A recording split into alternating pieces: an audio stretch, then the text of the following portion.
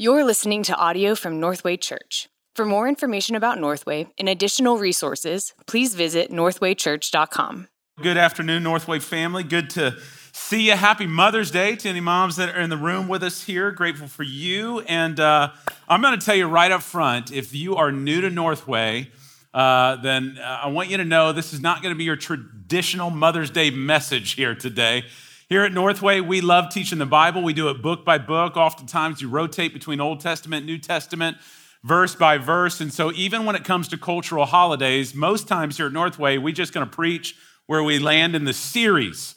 But what that means is sometimes the texts are interesting when it's on the backdrop of something like Mother's Day. For example, last year, when Mother's Day hit, we were teaching through a Theology of Suffering series. And nothing says Mother's Day like suffering. And then even a couple of years ago, I found myself on Mother's Day teaching 2 Thessalonians 2, which is all about the abomination of desolation and the Antichrist. So put that in your Mother's Day brunch. Today, we are in Romans. We'll be at the end of Romans chapter 10, into the first part of Romans 11, and we are going to be looking at Israel's rejection of the Messiah, Jesus Christ. And so happy Mother's Day. I'd love for you to turn with me, if you would, to Romans chapter 10. And as we continue to make our way through this series, the main idea of the book of Romans, this letter of Romans, is the idea that God, our God, is in the business of rescuing and redeeming a people of his own choosing, a new humanity, a new family, a people who were formerly marred by sin, alienated from God, and yet through God's merciful provision, he takes both Jew and Gentile, brings them together as one, and to establish this new family, this new humanity. And in doing so, what we've seen in Romans is that God has already done all the hard work to make this happen. To a people who could not choose God if they wanted to because of the effects of sin in our life, God did all the hard work by one, choosing us from eternity past, at the right time sending his son Jesus Christ to be the full embodiment of his righteousness here on earth, to substitute himself for us on a cross whereby he would take the justice, the wrath of God, and take it off of us and onto him, and by faith in him, take his righteousness, which we couldn't earn or deserve, and credit it to our accounts when we trust in him, and now allows us, through the power of the Holy Spirit, through the movement of the church in the world, to go out and share the message of Christ and see more men and women, more Jews and Gentiles brought into the family of God by faith in Jesus Christ. And where we left off last week, towards the middle of chapter 10, is the idea that that message, the gospel, the good news of Jesus Christ, is now made available because of Christ's work. That access is available. The message has been declared to the ends of the earth. But what we saw is that in order for somebody to believe in Jesus for salvation, there's some things that are assumed in that. In order to believe, it's assumed that that gospel has been heard so that you can believe in it, put your trust in it. But in order to hear the gospel, it's assumed that there is a message that was preached to you by which you heard that gospel and then put your trust in it. But in order for a message to be preached, it's assumed that there is a people who have been sent out with that message. And that is us, Christ Church, the very recipients of his grace, become the messengers of that grace. But starting in verse 16 of chapter 10, Paul, as a Jewish man in the first century who has put his trust and faith in Jesus Christ, makes an observation that has been hinted at for the last couple of chapters. And you see it there in verse 16. But they have not all obeyed the gospel. Meaning, in light of a message of good news that has gone out to the earth by which God will save and redeem Jew and Gentile, Paul says they have not all obeyed the gospel. They haven't received it. And the they that's used there in verse 16 is specifically referring to his Jewish kinsmen, his brothers and sisters of Jewish ethnicity who have been recipients of this gospel in the first place. When you think about the Jewish people, Israel were the first group on the face of this earth whom originally God chose to reveal and for them to receive his covenantal love and promise of salvation. It started with Abraham, God choosing a man named Abram out of the Ur of the Chaldeans, plucking him out, making promises to him that through him, God was going to bless the nations. This is a man who was in his old age, who had no children. His wife was barren. They had infertility. They're battling that, and yet God promises that he's going to make a great nation out of Israel. Multiple descendants are going to come that outnumber the sands on the seashore. And through that, one of them is going to be the Messiah, in whom the whole earth will be blessed. And from that point on, God does just that, miraculously gives them a child. And then Abraham, Isaac, Jacob, going on down the line, his sons, and then a whole nation that has received the law of God, received the prophecies of God, received land and the temple where the very presence of God would dwell, and ultimately the Messiah, Jesus Christ, the fulfillment of all of that, who came, lived, and then died on that cross and rose from the grave. And now, some 25 years after Jesus has come and has ascended, Paul writes this letter. And Paul's readers, Paul anticipates his readers are looking around and going, where are all my Jewish brothers and sisters at? Why are they not believing in Jesus Christ? Why, when you survey the land of Israel, the vast majority of either true ethnic Jews, even cultural Jews who would claim, will not claim Jesus Christ as their Messiah? He was a good man, he was a good teacher, but he was not the Son of God. He was not the Messiah, or not trusting in him for salvation. Why would the one group whom God first chose to reveal all of this be the very group that rejects it outright? And so what Paul is going to do here at the end of 10 and beginning in chapter 11 is he's going to begin providing a defense concerning their rejection of Jesus Christ. And he's going to take the exact formula that we saw last week of how a person gets saved, believing, hearing, being preached to, and somebody being sent with that message. He's going to apply it to Israel as to why the vast majority have rejected Jesus as their Messiah. And what I want to do is I just want to teach this text. I want to explain this text in its entirety. And then I want to not only just discern what God is doing in and through Israel at this point in time in history, but I want us to see the relevance of this text even in our own day and age when there is a mass rejection of Jesus Christ. And ask the question, what is God up to? Is God done with the people that he made these promises to? And so we're going to look at this here. First, concerning why is it most of Paul's kinsmen and even most Jews today would reject Jesus as the Messiah? Paul says it's actually nothing new in verse 16. This rejection of Jesus actually started 700 years before Jesus even came. He says in verse 16, and he quotes Isaiah, "Lord, who has believed what he has heard from us?" Now that's a quote from Isaiah 53. Isaiah 53 is the most explicit text in your Old Testament that prophesied the Messiah who would come and die on a cross and shed his blood for the forgiveness of our sins. It's the most explicit prophecy, the most explicit text is Isaiah 53. And yet, do you know how Isaiah 53 begins? Isaiah says, concerning this message about this Messiah who will come and die on the cross for us, there is actually very little belief in it in our day. This is Isaiah, 700 years before Jesus, says there was a smallness of belief when it came to the message of the Messiah preached to Israel. Very few people were believing it then, and then that disbelief has continued on even into our day today. Why? Why is there disbelief over this Messiah? Why was it then and why today? Now, we've already actually seen the answer to this. It's in verse 3 of chapter 10, the fact that there is a group of people who would rather trust in their own works of righteousness than actually trust in the provided and substituted righteousness that has been given by Jesus Christ. They would rather hold on to our own works than trust in the work of Jesus. And Paul reminds us in verse 17, where does saving faith come from? Does it come from the law? Does it come from obeying the 10 Commandments? Is that how you're made right with God? Paul says, no, not at all.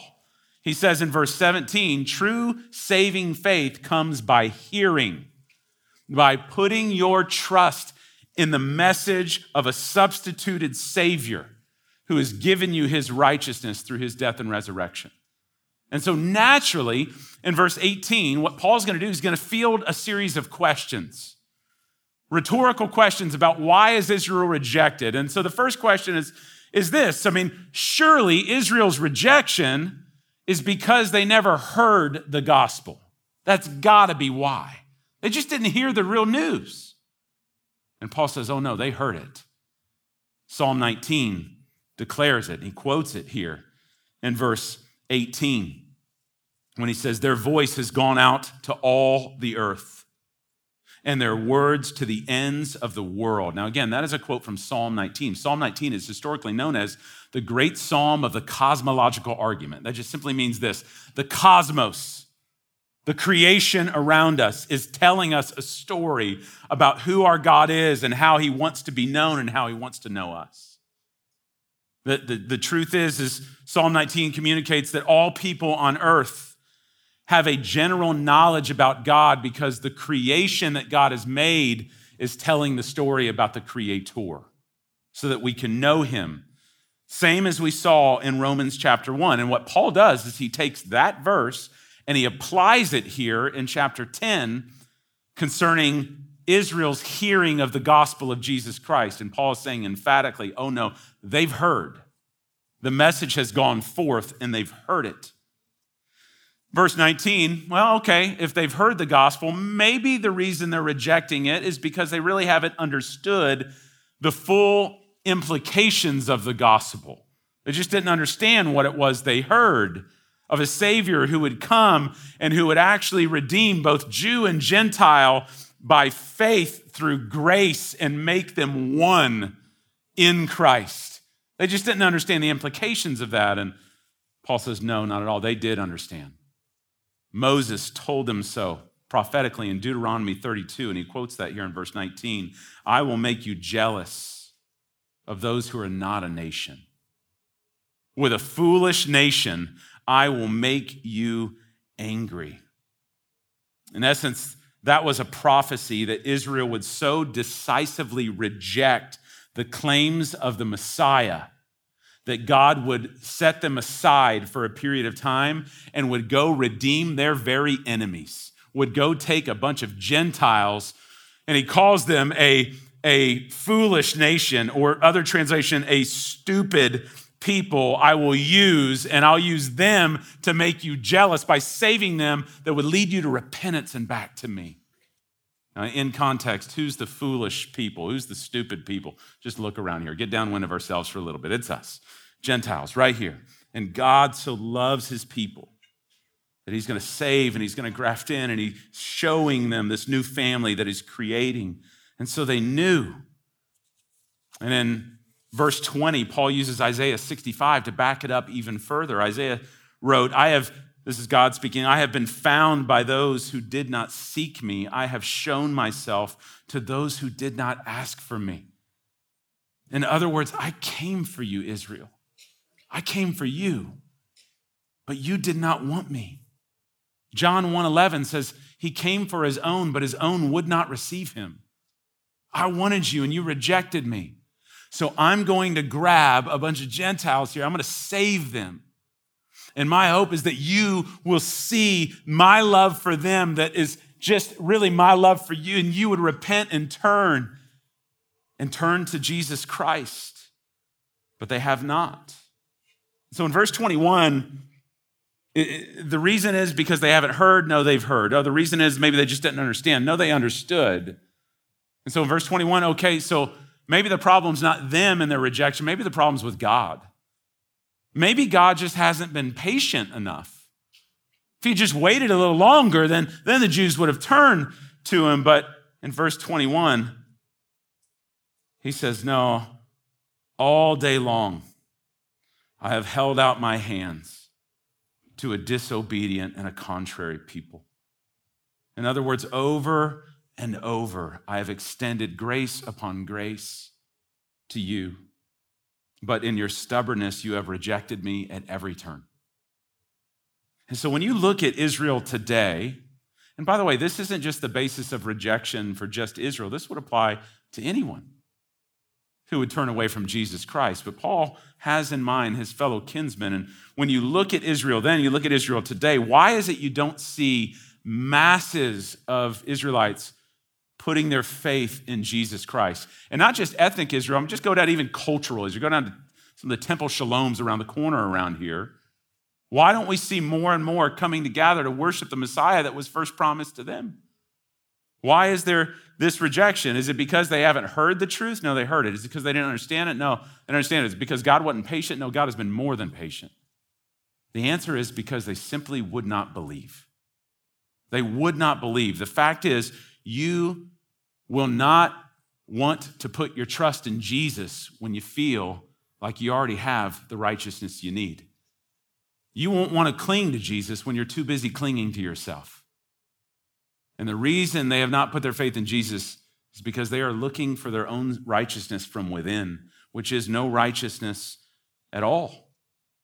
And so in chapter 11, verse 1, Paul's going to ask a question here that any student of the Bible living in a day of mass rejection of Jesus Christ will naturally ask.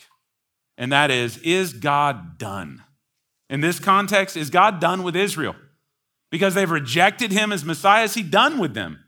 Is the game over? Is there no hope at this point for Jewish people to turn to Jesus and find true salvation? Or is God just done with them completely? And Paul says, by no means is God done. In verse 1, he says, case in point, just look at me. The Apostle Paul. Paul was as Jewish as they come. He said, I was an Israelite, a descendant of Abraham, the tribe of Benjamin. Man, I'm as Jewish as a Hebrew national hot dog gets. I'm Jewish as a kosher pickle right here. You don't get more Jewish than this right here. And if you know Paul's testimony, he was zealous in his hatred of the church, zealous in his opposition of Jesus Christ. He persecuted the church. He had men and women, followers of Christ, arrested and killed. And yet, God stepped down in time on that Damascus road and showed his grace to Paul and intervened and overrode his own rejection and rebellion and melted his heart and drew him into faith in Jesus Christ. And Paul, as you read the New Testament, never gets over the mercy of God, never gets over God's grace, that God would choose somebody like him to save and redeem after all he had done. And by the way, that is good news for you and I. If God can save somebody like Paul, he can save you and I no matter where we've been. But Paul never gets over that mercy. And so no, God is not done saving Jewish people yet, because he saved me and he saves others. And even today, I've got friends of mine who are Jewish brothers and sisters who have put their faith in Jesus. We have members in this church who are true blue Jewish and yet have put their faith in Jesus Christ. God has opened their eyes and their heart to believe and to see the truth of Jesus Christ and has saved them. We'd say again, they're not converted people, they're completed because they have put their faith in what was first promised to them. And we see in verse 2, that's why Paul says, at the end of the day, God is not done here. God has not rejected his people whom he foreknew. And that is important. Because what Paul is saying there is that God has had a plan from eternity past to save a people of his own choosing, both Jew and Gentile, a people not saved simply by their ethnic lineage or the works of the law, but a people of his own choosing who are saved by grace through faith in Jesus Christ. And Paul is living proof that God's predetermined plan cannot be thwarted, even amidst mass rejection in his day. In fact, Paul's going to show that in every season of mass rejection of Jesus in any culture, but specifically in Israel's past here, it has never caught God off guard. God is never caught off guard. He always has a remnant, even when it seems like everybody has fallen away from the faith. God always has a remnant that he will preserve to testify to his ability to save, his grace to save. And he says, case in point, verse 2, take Elijah, for example. We go back to a story here of Elijah. Do you not know what the scripture says of Elijah? How he appeals to God against Israel. When he said, Lord, they have killed your prophets. They have demolished your altars, and I alone am left, and they seek my life. Now, I don't know if you're familiar with this story. In 1 Kings chapter 18 and 19, Elijah is going to battle against a wicked king named Ahab. And it's a matter of whose God is the true God. And Ahab, who's rebelled against God, fallen away from his true faith in God, he goes and grabs 850 false prophets of Baal. And they're going to go against Elijah and his one God, the God, Yahweh, the covenant-keeping God of Israel. And they build an altar with a sacrifice on it. And they're going to now ask each camp, you call upon your God to bring down fire on this, and let's see who the true God is. And so Elijah, being a gentleman, says, all right, why don't you go first, 850 prophets of Baal. And so what they do is they spend all day praying to Baal that fire would come down and consume this. And if you know the story, all day passes, the fire never comes. They keep praying, and there's no fire. And remember, Elijah even punks them a little bit and says, hey, where's your God at right now? Is he in the bathroom right now? Maybe he's on the potty right now. Maybe that's why he can't come right now. And so when the day's done, now it's Elijah's turn. Elijah comes up and he gets on his face and he prays to the covenant-keeping Yahweh God. And God sends down fire from heaven. And remember, Elijah just double downs on it and goes, not only am I going to call on this, I'm actually going to douse this whole altar in water to show you how powerful my God is. And this fire comes down and it torches the whole thing and even melts the rocks. Now you think Elijah would be feeling pretty confident right then. My God's flexing. My God just did a thing right now. And I'm pretty confident in that right now. You think this would be a very high moment for Elijah to brag on his God. But remember, right after this happens, Ahab's wife, Jezebel, comes along and starts threatening to take Elijah's life. And you see his frailty. He goes from this high moment to where, just like you and I, like sheep prone to wander, prone to leave the God we love, he takes off and runs in fear. And he runs and he runs and he runs for days until he ends up in a cave all alone by himself. And he just throws this big old pity party in which he says these words right here, Lord, they have killed your prophets. They've demolished your altars. I'm the only one left. He's like, God, there's nobody faithful to you but me. I'm the only gift you have left. It's just me.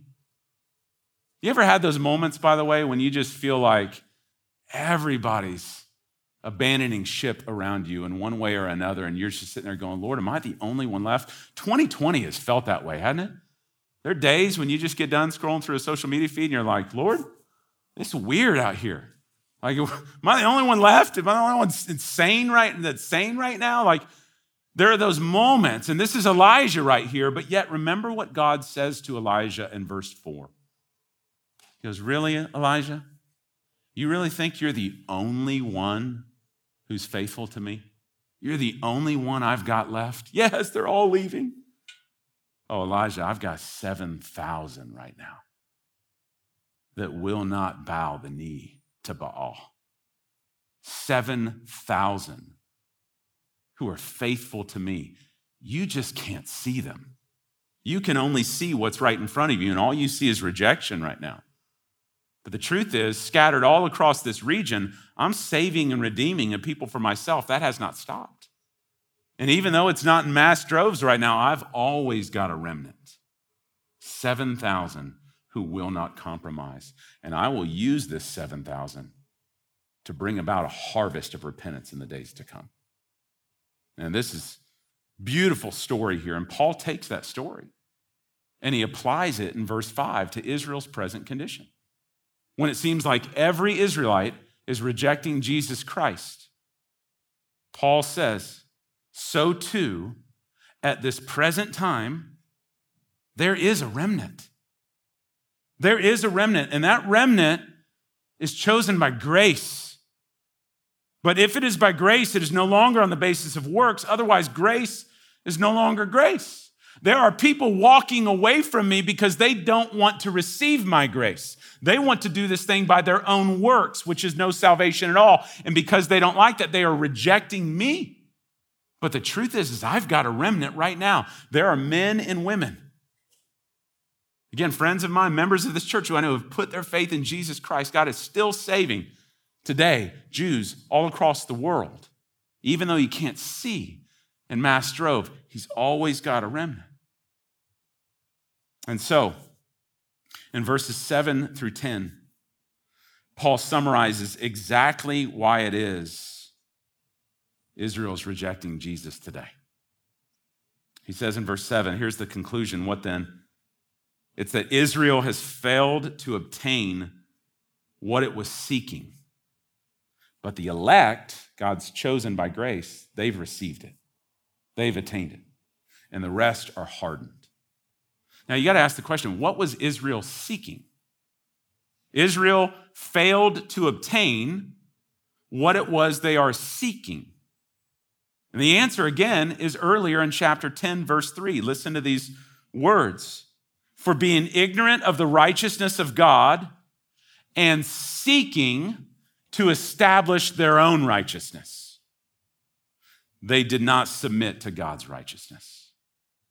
The reason Israel has rejected is because they will not accept salvation on the basis of grace. They feel they have to earn it. And when you feel you have to earn it, then Jesus is of no use to you. And so they have rejected Christ. Their hearts have been hardened over. And Paul explains, by the way, at the very end of this text, what that hardening looks like in Israel today when they have rejected Jesus. He says in verse 8, as it is written, and he quotes Deuteronomy 29, God has given them a spirit of stupor. Stupor is sleepiness. It's like many of you when I'm preaching on most Sundays. It's just sleepiness, right? And with that comes eyes that just can't see. Paul said to the Corinthians in 2 Corinthians 3 that even to this day there is a veil over Israel. So they cannot see. They are blind to the truths that are right in front of them. And he says, and not only that, they have ears, but they cannot hear. They are deaf to the voice of God. And so there is a desensitized nature going on within Israel that makes them desensitized to any outside influences right now. They are asleep, blind, and deaf when it comes to the gospel of Jesus Christ. And not only that, David says in Psalm 69, there in verse 9, let their table become a snare and a trap for them, a stumbling block and a retribution for them. See, Psalm 69 is like Psalm 53 or Isaiah 53. Psalm 69 is one of the most depicted psalms of the atonement. And in that psalm, it is said of Israel that when the Messiah needed food, they gave him gall. That was a prophecy of what would happen on the cross. Here is the Messiah, and you should have set up a banquet table for him when he came. But instead, as he's hanging on a cross, you give him bitterness and gall. And what David said is, David said in that psalm, then let that table that they've set up of rejection actually become their own table of rejection. You have rejected the Messiah, you will be rejected by that Messiah. And so there's this sense of the rejection that is seen even to this day. And he continues in Psalm 69 there in verse 10, let their eyes be darkened so they cannot see and bend their backs forever. The idea of darkened eyes and bent over backs, that's the imagery of old age. This is an old, weakened, beaten up people. This is the people, by the way, that in their faith, God flexed when they took out the Canaanites. They walked around Jericho 7 times, blew a trumpet, and the walls fall down. And now their image is a people who, because of the rejection of Messiah, will spend the next millennia walking blind, deaf, bent over, beat down, and asleep. But the question is God done? Is God done with them? No, remember, verse 7 says, there is an elect few whom God has chosen as a remnant. God was never obligated to save a person because of their ethnic lineage. Just because you are born a Jew, or just because you were born into a family that professes Christ, or just because you were born grew up going to church, those things aren't the prerequisites for salvation. It has always been on the basis of believing a message of Jesus Christ. And so, God has an elect few who are of his choice, saved by grace, who to this day, even amidst mass rejection, are still holding fast to the gospel of Jesus Christ. And as we'll see in a couple weeks here, when we get to the end of chapter 11, God is going to use this small remnant to bring in a harvest of repentance in the end days. So, what do we do with this text, all right? Let's stop. That's the text for today.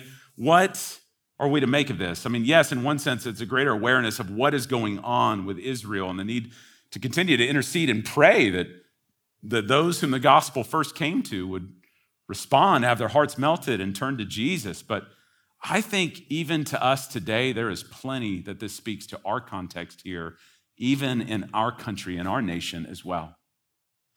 Because I don't know if you're paying attention a lot right now, but there is an incredible rejection of Jesus Christ going on in our country today, going on in our churches today. Men and women and denominations that once boldly professed faith in Jesus Christ are turning away from Jesus in droves. The Pew Report, which has been doing it's a research group that's been surveying for years, just came out a few weeks ago. For the first time in U.S. history, the number of people in America that profess faith in Jesus Christ just dropped below 50% into the minority of our country. It's the first time in the history of professing believers. There's an absolute deconstruction of the Christian faith going on all around us. Entire denominations who are trying to change what the Bible says is true in order to accommodate the cultural winds of our day. See, when it was popular in the culture to uphold Jesus, then a lot more people are in on it. Doesn't mean they're believers, but they're certainly in on it, willing to accept the church clothes. But the moment everything tips and it's not popular anymore, then you start finding out who's who real quick.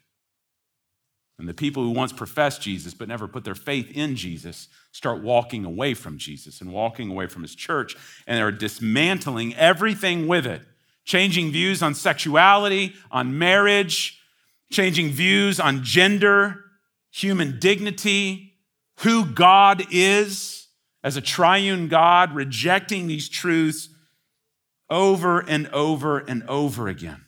We have cities right now who are throwing parades to celebrate the very sins that Jesus came to die for. In the last few years, and I know this is something that's always happened, but I'm telling you, in my lifetime, in the last couple years, I've seen more notable pastors and authors whom both you and I maybe have grown up reading or have been influenced by or listened to podcasts of, who are so bold in the faith of Jesus Christ and have now walked away from it altogether, rejecting the claims of Christ. The Bible has a term for all of this. It is called apostasy. It is when somebody who once professed Jesus Christ as Lord and Savior and claimed that this word of God was sufficient, inerrant, and true, then at some point walks out the door and says, I reject it all. It's called apostasy. And this apostasy is not something that's new to us. It was actually predicted by the Apostle Paul and by Jesus himself. The Apostle Paul wrote to a young pastor in Ephesus, modern-day Turkey, in 1 Timothy chapter 4, verses 1 and 2, and he wrote these words, Now the Spirit expressly says that in later times, some will depart from the faith by devoting themselves to deceitful spirits and the teachings of demons. Now, I want you to pay attention to that, because when you're sifting through your social media timeline, and you, whether it's the algorithms that have been pre-chosen for you or your own interests, and you have men and women on there who are rejecting Jesus, saying, I used to be a Christian, but it's not trustworthy, you need to walk away too, dismantling the Bible, that is not just secondary alternative opinions of the faith, that is demonic influence, seeking to deceive a generation and lead them away from Jesus Christ. And he says, there's going to come a time when people are going to depart from faithful teaching, truth of the word, and give way to the teaching of the demonic through the insincerity of liars whose consciences are seared. Jesus said in Matthew chapter 24, and then many will fall away, and they will betray one another and hate one another. For many false prophets will arise and lead many astray. And because lawlessness will be increased, listen to that phrase, because lawlessness will be increased. That's what's going on today when you begin unhooking and untethering from the law of God that is binding and eternal, and say it no longer applies. Whenever that lawlessness begins to increase now, he says you're going to see with it the love of many grow cold. In other words, mass rejection of Jesus Christ not only can happen in a generation, it is predicted it will happen. And when it does, and here's the by the way, happy Mother's Day. You're like, this is the worst message I've ever heard. But no, it gets better. Listen, I think the challenge for us is when this is going on in a culture, when you're watching your heroes of the faith walk away from the faith they once held to, when you're seeing churches on different street corners begin to raise up their rainbow flags or begin to identify with things that are contrary to what the scriptures say, when you begin to see that happen as a Christian who's trying to stay faithful to the word of God and be held by his grace, it is very easy to feel in that moment as if the sky is falling, like I am Elijah of old. They're all gone except me. And God, are you done? Is this what it is? But I want you to understand this. In God's sovereignty, in seasons and cycles of rejection, he allows apostasy and he allows rejection in mass waves to serve as a pruning for his church. Oftentimes in cultures such as America, and especially here in the Southern Bible Belt, it can become confusing at times, even within the church, to tell who's who. In Paul's day, if you were to look out at a field, into a wheat field, it would be hard to discern between wheat and tares. They look a lot alike. Wheat and weeds look a lot alike. If you were to look out in a shepherd's field and see a herd of sheep and goats kind of mingling together, it would be real hard to discern which ones are which from a certain vantage point unless you got up close. In our day and age, it can be hard for a non-Christian who sees one pastor in one church on one street corner standing up and saying we need to turn away from these specific sins and repent from them, and yet another pastor in another church right across the street standing up and saying those very sins you need to learn to tolerate and embrace. And to a non-Christian looking, it's hard to know who's who. And oftentimes in cultures like ours, these integration here kind of springs up, and it can be very confusing. It is very confusing right now to know which way is up on a lot of issues in our culture right now. It is very confusing. But the good news is God knows who are his. God knows who are his. And in his mercy, he will allow a falling away from those who were never really his to begin with. They were just going through the motions. And he will allow that to happen so that this church can get pruned down, so that in a pruned remnant, now we've got room for another generation of a harvest to come. It's the same way in agricultural terms. Whenever you see fruit trees growing, we harvest those trees and then they prune them down and they look tiny and look like it's nothing left. But that is so more fruit can grow. And God is faithful to do that. Let me tell you something, just from my own story of a season that I experienced this in like none other. When I was in college, I pledged a fraternity, Sigma Nu, and at the University of North Texas. And I was a baby Christian, had no idea what I was getting to. I was predetermined I was going to be in this thing because my stepfather was in UNT Sigma Nu. My oldest brother was in UNT Sigma Nu. My middle brother was in UNT Sigma Nu. So I was just sovereign election. I'm going to UNT, going to be Sigma Nu. And so I get up there and I'm in there and I realize very quick, this is not really the bastion of Christian piety and growth and sanctification in the Lord. This is just not a place full of Christians right now that I can tell. And as a young Christian, instantly I began to engage in compromise. I began to engage in persecution, even when I was vocal in my faith. And it really kind of rocked me for a little bit. I started digging into our kind of history of this fraternity. And I was fascinated that the fraternity was actually founded at the Virginia Military Institute by 3 Christian men who wanted to form a brotherhood tethered to Jesus Christ, and that was in protest to hazing that was taking place at the Virginia Military Institute. And it was just irony for me that fast forward decades later, I'm in this fraternity where I can't find 3 Christian men anywhere, and the whole thing is bent on hazing. And so I was the pledge class president. I had 32 pledge brothers that were with me that were coming through this fraternity. And as we were pledging, anytime one of my pledge brothers did something wrong, I would have retribution for it. I was the one who would get in trouble. And so certainly one night, some stuff broke out. I got pulled upstairs into our fraternity house, locked in a room with a bunch of other fraternity brothers, and man, they lit into me.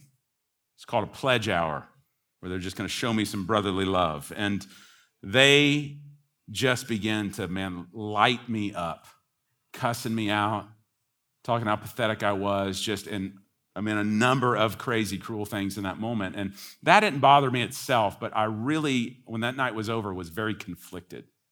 Why am I in this thing? And you know what? I went back to my apartment that night and I sat with the Lord, and I felt like Elijah. I was like, Lord, I'm the only one here. I can't do this. Everywhere I see 185 fraternity brothers, like none of them are walking with Jesus right now. And I was bleeding into compromise and just wrestling. And I did not hear the audible voice of the Lord, but I can tell you, I heard from the Lord very clearly that night, who met with me in prayer.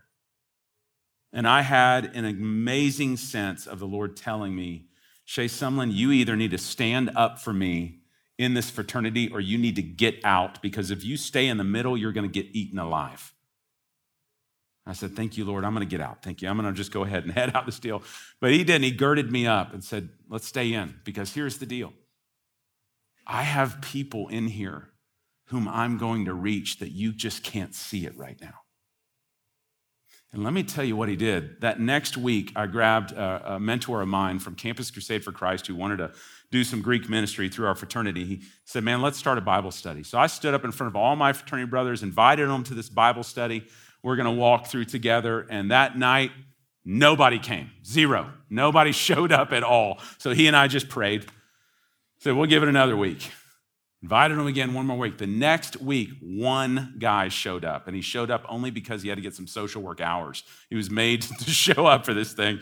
And so he shows up and just share the gospel with him. He's one of my pledge brothers. And y'all, he put his faith in Jesus Christ that night. Like surrendered, like we're talking to this day, Apostle Paul conversion on Damascus Road. Like scales dropped, I see Jesus, I am a sinner. Woe is me, I'm repenting of my sin. He has forgiven me at the cross. Yes, I want to follow him the rest of my days. What's next? To the point that I was like, man, are you serious? Did you really just, like you actually just believed in Jesus? And it so lit me up. And I'm telling you, I've never done drugs myself. I've never been high. That wasn't my bent. I have lots of other bents. That wasn't it. But something was running through my veins in that moment that was so electric. Ultimately, I never got over it. And that guy, by the way, would go on to be a co-pastor with me at the church in California where I was at. I mean, the Lord just grabbed this guy, but that wasn't it. We kept this Bible study going. By the end of the semester, we had 40 guys who were attending this study who were giving their life to Jesus, one after the other. It was blowing my mind what the Lord was doing. It wasn't because I had anything to do with it or the other guy that I was with. I wasn't persuasive or slick speech. It was the Holy Spirit just going, now's the time. I've got my remnant, here they come. And then the next semester, we took that Bible study, went Greek-wide at UNT, went around to every fraternity, every sorority, invited them to this Bible study. By the end of the semester, we had 150 men and women who had given their life to Jesus Christ, literally saturating the entire Greek system of UNT. We had presidents of fraternities getting saved and then mandating prayer hours for their fraternity brothers. They did a little work on there, but they were getting that going. There was all kinds of stuff that was happening on this campus. For just this window, I got to taste and see what the Lord can do with a small group of faithful people by the power of his Spirit when he so ordains it. And I'm telling you, out of that came men and women who went on to serve as doctors and lawyers and school teachers who are using their vocation as a mission field for the gospel of Jesus Christ. There are church planters that came out of that. Missionaries came out of that little group. Grammy award-winning songwriters and rappers came out of that group. There was all kinds of movement that the Lord did to redeem these people. And when I look upon that, I would just say to you right now, I don't know where you find yourself in the narrative of our day today amidst a sea of people who are walking away from Jesus and rejecting the faith and trying to dismantle the truths of God. I want you to be of good courage. Your God is not done. There is more work to be done in the city of Dallas. There are more of his elect who are out here whom he's going to save. And even though it seems everybody's walking away, I really believe in one of the greatest days of apostasy we're seeing right now in the church, he is preparing a remnant in which he's going to use in the next generation to bring forth a harvest of repentance and souls given to Jesus Christ. And you and I get to be a part of that. The unspeakable privilege of not only tasting of that grace, but being used by God to be the vehicle that goes and administers the gospel of Jesus Christ to the community around us. Oh, church, stay tethered to Jesus. Do not compromise in a day of apostasy. Your God has not forsaken you. Don't forsake him. Stay tethered to him. Hold to the rock that is Jesus Christ. Stand on the timeless, eternal truths that weather every generation and every movement of our secular world that will throw at us. Stay faithful to Jesus as he is faithful to you. Heed Paul's words in Galatians 6:9, which simply say this: let us not grow weary of doing good, for in due season we will reap if we do not give up. Let's pray. Father, though this may not have been the expected message of a Mother's Day message, it is the word we need so desperately right now in our culture and in our church. God, I pray for those who are wavering in their faith right now. I pray for those who are being tempted to walk away from the gospel of grace to a gospel that is no good news at all. And Lord, every one of us have doubts. Every one of us in here have struggles. But God, your word, your grace is sufficient for us. So God, would you strengthen us where we are weak? Would you give us great courage and conviction in the truths of your word to stand in a day when so many are falling away? God, would you preserve your remnant? Would you raise up faithful followers of Jesus from your faithful grace to us? That God, you would use that remnant to bring forth a harvest of salvation in the days to come. And we pray this for the glory of your name and the good of your people. In Jesus' name we pray, amen. Thank you for listening to this message from Northway Church. A podcast should never replace gathering with God's people to worship Jesus Christ. So we want to encourage you to be part of a local church family.